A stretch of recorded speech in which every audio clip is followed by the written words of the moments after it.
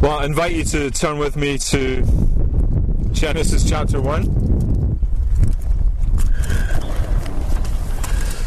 Sometimes when there's a new preacher comes along and he's preaching maybe for the first or second time, in his nerves he hangs onto the pulpit because he's nervous. I'm going to be hanging onto the pulpit in my notes this morning, but it's not because I'm nervous, although I'm a little nervous, but not too nervous.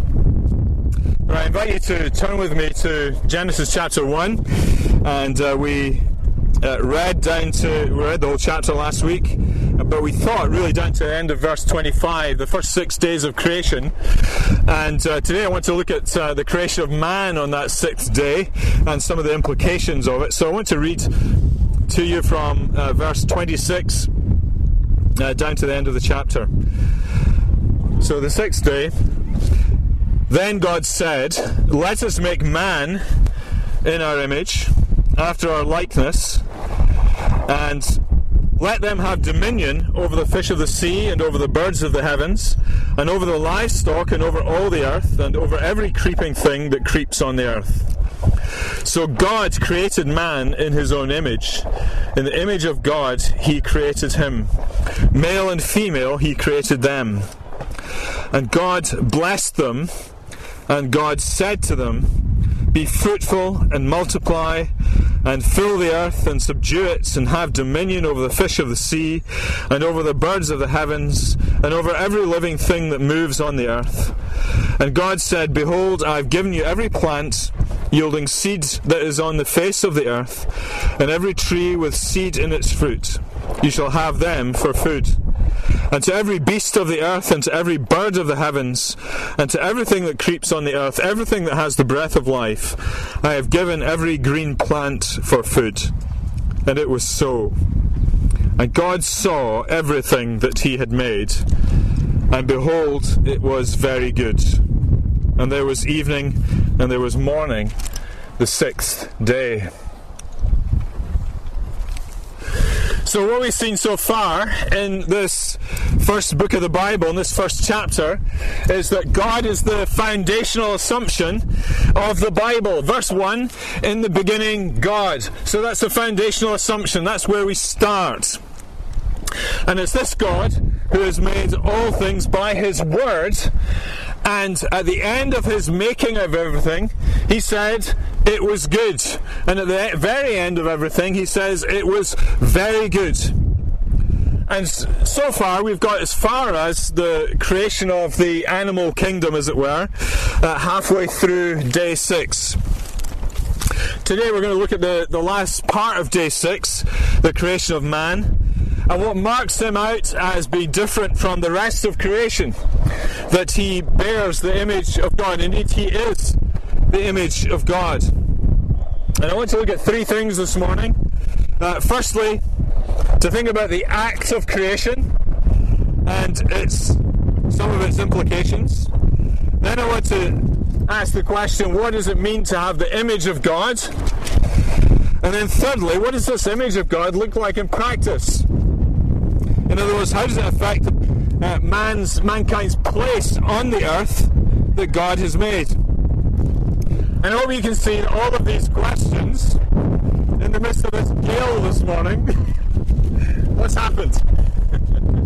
Now, all of these questions are intensely relevant to us today. And for those of us who are Christians, we have to think through there are some social and political issues that this passage raises for us that we need to be able to think through. So first of all, this morning I want to just think about this act of creation. And the creation of man is described in chapters 1 and 2. And so in chapter 1 there's a general description, and then in chapter 2 there's something of a more intimate and personal description. And so in chapter 1 it's described here in verse 26. Then God said, "Let us make man in our image, let us make after our likeness, and let them have dominion over the fish of the sea," and so on. Verse 27, so God created man in his own image. In the image of God he created him, male and female he created them. Now I'll come to the idea of image in a minute, But I just want to say a few things about the act of creation itself. The first is simply to say that man was created. Man was made. Man was formed by God. And what that means is there was a first man and a first woman, which of course immediately puts us in collision course with the culture around us. The prevailing cultural view is, of course, that human beings emerged through a long sequence of interactions of carbon-based chemical components that were then able to organize themselves in ever-increasing levels of complexity until one day human beings emerged. Now, whatever you may think about that, it is clear that that view is incompatible with the idea of an historical Adam and Eve, who were created by divine intervention. And that's important for a couple of reasons. One is simply that, as we thought last time, if God is God, as we believe he must be, and he is, then God can create as he pleases. That he is not limited in how he creates. And if he has told us that he is created in this way, then we should trust him that indeed he has. And the second reason that it's important is because the whole New Testament description of the gospel of Jesus Christ depends on the truth of the existence of an historical Adam. Luke evidently believed in it. In Luke chapter 3 verse 38, he speaks of Adam as at the end of that genealogical list, working from Jesus way back, right back to Adam, the Son of God. Jesus himself believed it as he gave his teaching in Mark chapter 10 and other places. And he refers to verses 26 and 27 in teaching about marriage. Or the apostles themselves, they believed in it. Acts 17:26 tells us that God made one man. So Paul is speaking to the Athenian philosophers, and he says, this God has made one man, and from one man he made many nations. And so the apostle Paul believes in an historical Adam. But as we think about this, as we go back to what we said in the first sermon in Genesis chapter 1 verse 1, explaining our existence in terms of God and his creative power is the only view that makes sense of the world that we live in. If you have a materialistic and empirical worldview, and I mean that philosophically, I don't mean just like you like lots of stuff in your life. When I say materialistic, you believe that the universe is all that you can see and touch and feel and measure and experience, and empirical is what you can measure and write down. If you believe that, then that scientific worldview cannot answer all the questions that we could ask. And it's not simply that we haven't looked in the right places. It's a philosophical constraint of a scientific worldview. It simply doesn't have the tools in place to be able to answer those questions. The only place you can find the tools to answer the big questions of our life and our existence and our meaning and our purpose and so on is when you start with that fundamental assumption that God, in the beginning, God created the heavens and the earth. That God exists. And so that's where I want to leave you. So the first thing is that God created the universe. The second thing is God created them male and female. God created man, he created them male and female. So the Bible doesn't suggest, for example, that maleness evolves from femaleness, as modern scientists think, but right from the start, men and women are made separately. Yes, Eve came from Adam, in a sense, but they are distinct. And there was a time when it was not necessary to say this, even in my time as a minister, but it has to be said now but I need to say this, that being made male and female is, of course, an objective truth about the nature of human beings. That as created people, people are either male or female. Yes, there is the corruption of the world that leads to certain intersex conditions that may deviate from this, But accepting those, the fundamental position is the same, that there are basically just two sexes, male and female. And of course, again, that brings us into conflict with certain modern ideological beliefs. That gender is what you feel you are. This is where, in our day today, because we have abandoned the concept of absolute truth, and truth is what you make of it, truth becomes relative, and recently a very well-known interview took place between two very well-known people, and the interviewee was asked, will you tell us your truth rather than the truth? And this is the way that people think. So this subjective idea of truth is present everywhere. And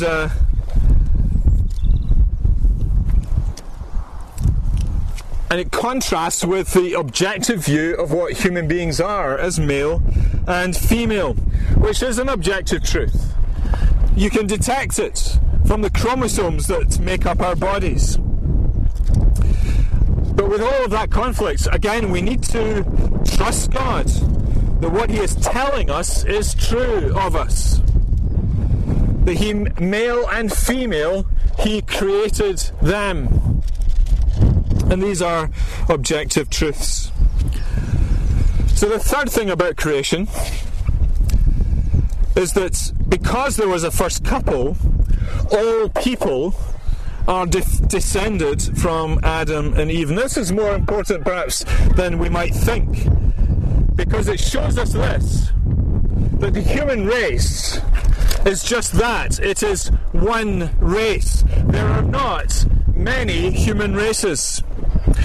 And all the problems that we see between people of different ethnic backgrounds today come about because of the sinful neglect of this great biblical doctrine.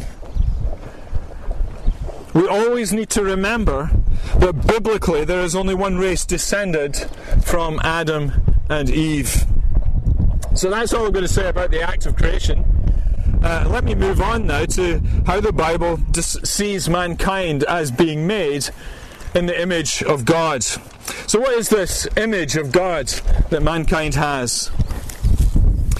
We find this in verse 26. Then God said, "Let us make man in our image after our likeness." And then God does it in verse 27. So God created man in His own image. In the image of God He created him, male and female He created them. So what does it mean, the image of God? Does it mean it physically? You know, we have arms and legs and eyes and noses and ears, and does that mean that God is like that? And we're made like God in that way? Well, no, that's not the way it is at all. The Bible tells us that God is spirit. He doesn't have a body. Yes, He took a body. He became flesh. God the Son took flesh when He became incarnate. Jesus Christ came into the world. But in His divine nature, He does not have a body. He is spirit. So that can't be, our physical form can't be the image of God. Is the image of God then man's soul? So sometimes we think in terms of human beings have a body and a soul. Maybe it's the soul part of us that is the image of God, that immaterial part of us. Well, that idea owes more to Greek philosophy than it does to Christian theology and biblical theology. Because the Greeks separated the spiritual from the physical. And so the physical is evil and the spiritual is good.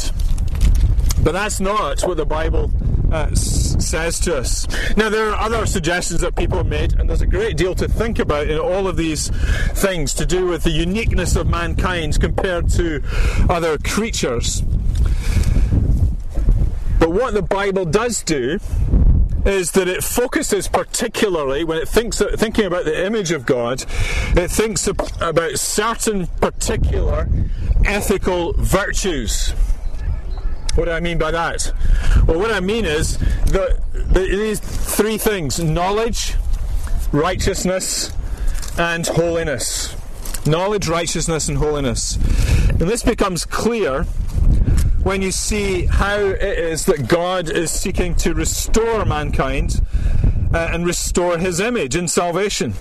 So if you turn, for example, to Colossians chapter 3, and I realise it's difficult in the wind this morning, but Paul is talking about the Christian life, and he says this in verse 9, Colossians 3:9, "Do not lie to one another, seeing that you have put off the old self with its practices, and have put on the new self, which is being renewed in knowledge after the image of its creator." So knowledge becomes a renewed feature of the Christian life. You begin to know things that you didn't know before. And in a similar passage in Ephesians chapter 4, Paul says a similar thing in verse 22, "Put off your old self, which belongs to your former manner of life, and is corrupt through deceitful desires, and be renewed in the spirit of your minds, and to put on the new self, created after the likeness of God, in true righteousness and holiness." So here we have three things that are being restored as God works his salvation in individuals: knowledge, righteousness, and holiness.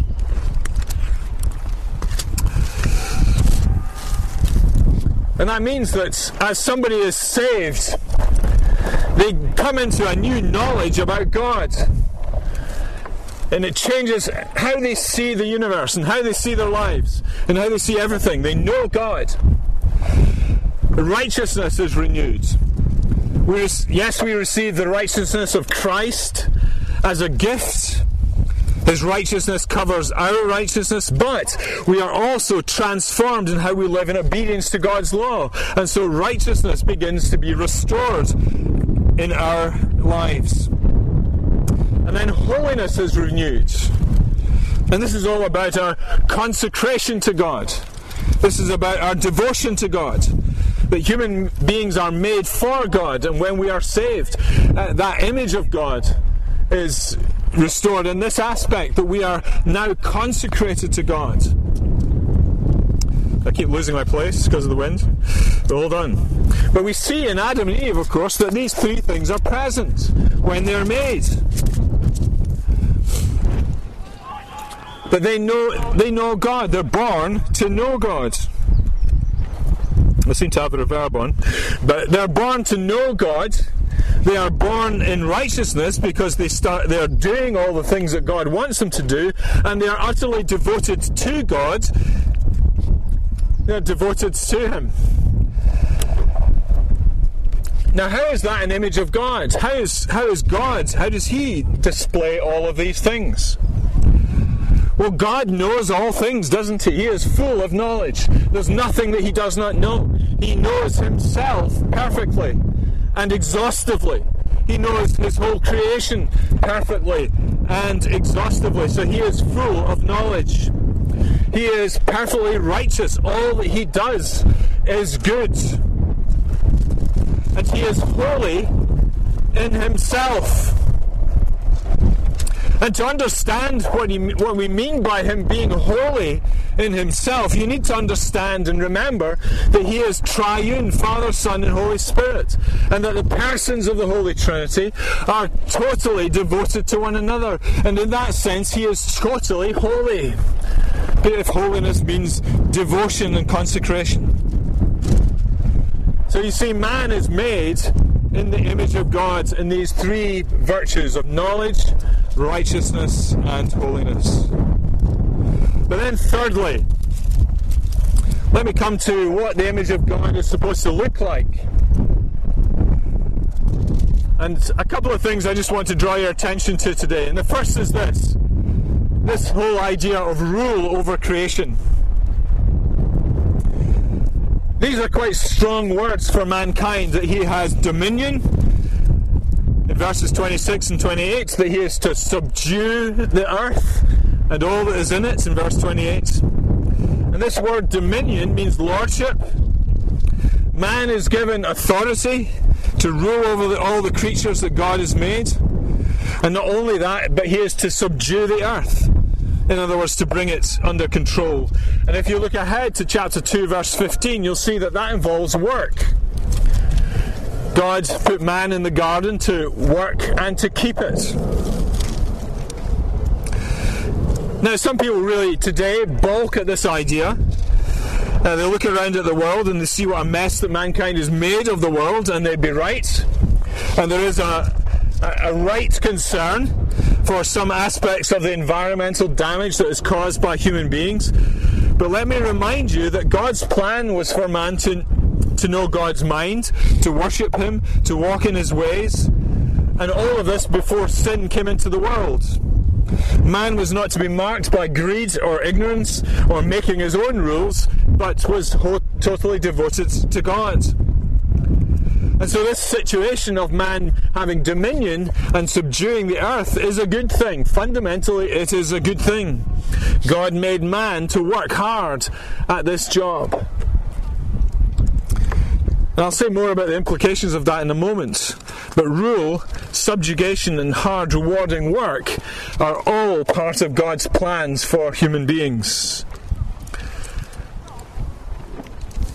But then, a second area in which the image of God shows itself is in plurality. And it's reflected in the fact that male and female together bear the image of God. And this diversity of male and female reflects something in God Himself.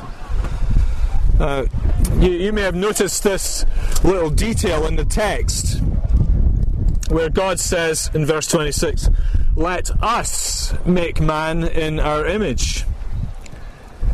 You see there plurality hinted at linguistically. Let us make man in our image. But then in verse 29 He says, I have given you. He says to mankind, I have given you. There's unity. So here in these verses you see both diversity and unity in God Himself. Now, some have suggested that God is addressing other heavenly beings. But of course that would make them creators along with God. But the Bible doesn't say that anywhere else. So it can't be other heavenly beings. But what verse 26 does show us is that God has an inner life. That He has a relationship with Himself. He is relational in Himself. And again, that brings us back to the comments we made about the Trinity in the early parts of the chapter. That God is the Creator, that He is the Spirit, that He is the Word who creates. Father, Son, Holy Spirit. Together showing the purest love and the greatest glory that exists. As these persons are totally devoted to one another. So it's no surprise then that God has made human beings complementary to each other. And also to experience holiness in relationship to one another. And it's not simply in our manyness that we are many here this morning, but the fact that He made us as male and female. And that in this male-female relationship there can be the most intimate of relationships, physically, emotionally, spiritually. And of course Adam and Eve are the prototype of the marriage relationship for all human beings. And so the existence of marriage between a man and a woman is another way in which the image of God is displayed. I can't tell you just how important that is for our culture today. This is what we are up against, that there is an attempt for decades now to destroy the whole notion of marriage as it's biblically defined. So in summary then, in all of this, God declares that this is good, like all other creative acts. Not only that, but it is very good. The fact that He does that says something very important about the place of mankind in the created order, that man is the crowning glory of God's created order. It is in the very act of creating mankind that creation goes from being good to being very good. He alone, of all the creatures, bears the image of God. And glory is brought to God as mankind rules creation subdues it, and does his work in it. As he lives in intimate married relationships of man to woman and protecting the children that emerge and follow in their footsteps under God.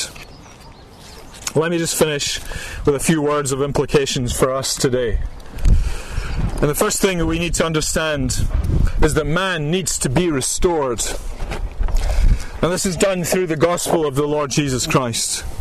That Jesus comes as the image of the invisible God. He was the perfect man, the one who came in perfect knowledge, righteousness, and holiness. He came to save a people from the fallenness and brokenness and hopelessness of sin. And through faith in his saving work on the cross, men and women can have that image of God restored in them, which works out in all kinds of ways. It works out in their marriages, it works out in communities, as men and women are gathered into the church. So there's a number of implications of that for us. Firstly, you'll only begin to make sense of your life as you properly relate to God.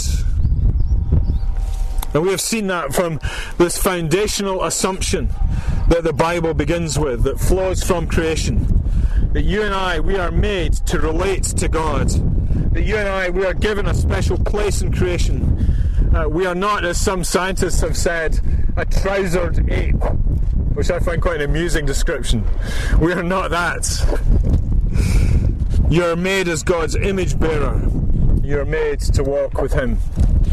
Secondly, when you receive the gospel, you begin to see your work as important.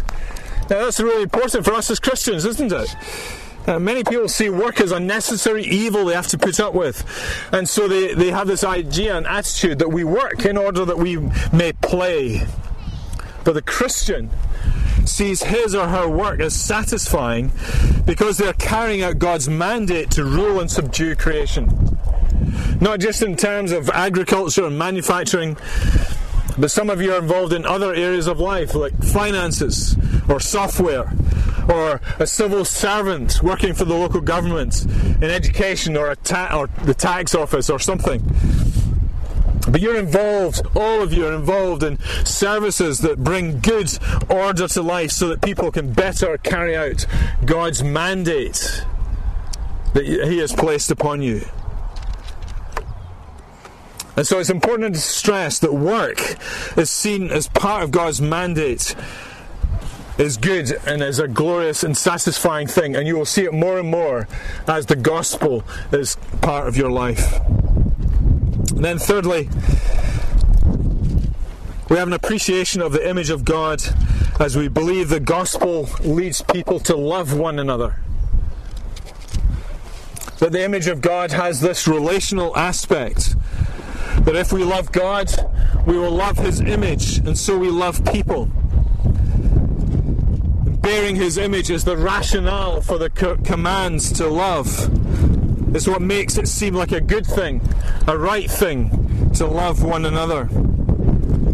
And we only truly grasp this as we are restored through the gospel. Let me just give you a number of ways. In marriage, Adam and Eve were joined in that committed relationship. Marriage is the core human relationship. And when a person hears the gospel and responds to Christ, he or she begins to value his or her marriage. And that goes against the current trend today, doesn't it? But it works out in other ways as well. In the church becomes a place where the image of God is being restored in the gospel, and the image is expressed in love for one another. That as a church we begin to love one another. And can I say to you, therefore, that if you're the kind of person that says to me, I can be a Christian without meeting with the rest of the Christian church, then I say to you, you simply have not understood the implications of the gospel in your life. It may be that you are not actually a Christian. If you say that I can be a Christian and not go to be with other Christians, you've not truly grasped the gospel of Jesus Christ. But then, of course, that love, that relational aspect works out into the world, because Christians love people who are not Christian. They love even their enemies. Because they too are image bearers. They're broken, they're marred, they're in need of restoration through the gospel.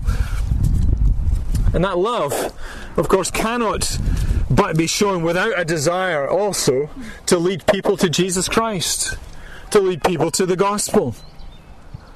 There's so much that is good that is happening in the world to solve the world's social problems, but of course you need Christ to be saved.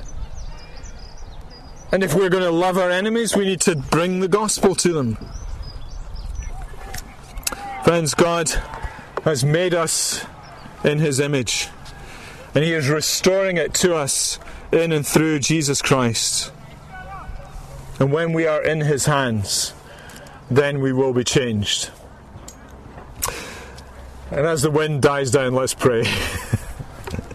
Father, we thank You for this wonderful foundational chapter of the Bible, and we pray that You would help us to see our place in Your world, to see You as the maker and creator of it, and that to see ourselves as bearing Your image and all the implications that entails. We pray, Father, You'd help us to love You, love one another in the church, and love our enemies. We pray all this in Jesus' name. Amen.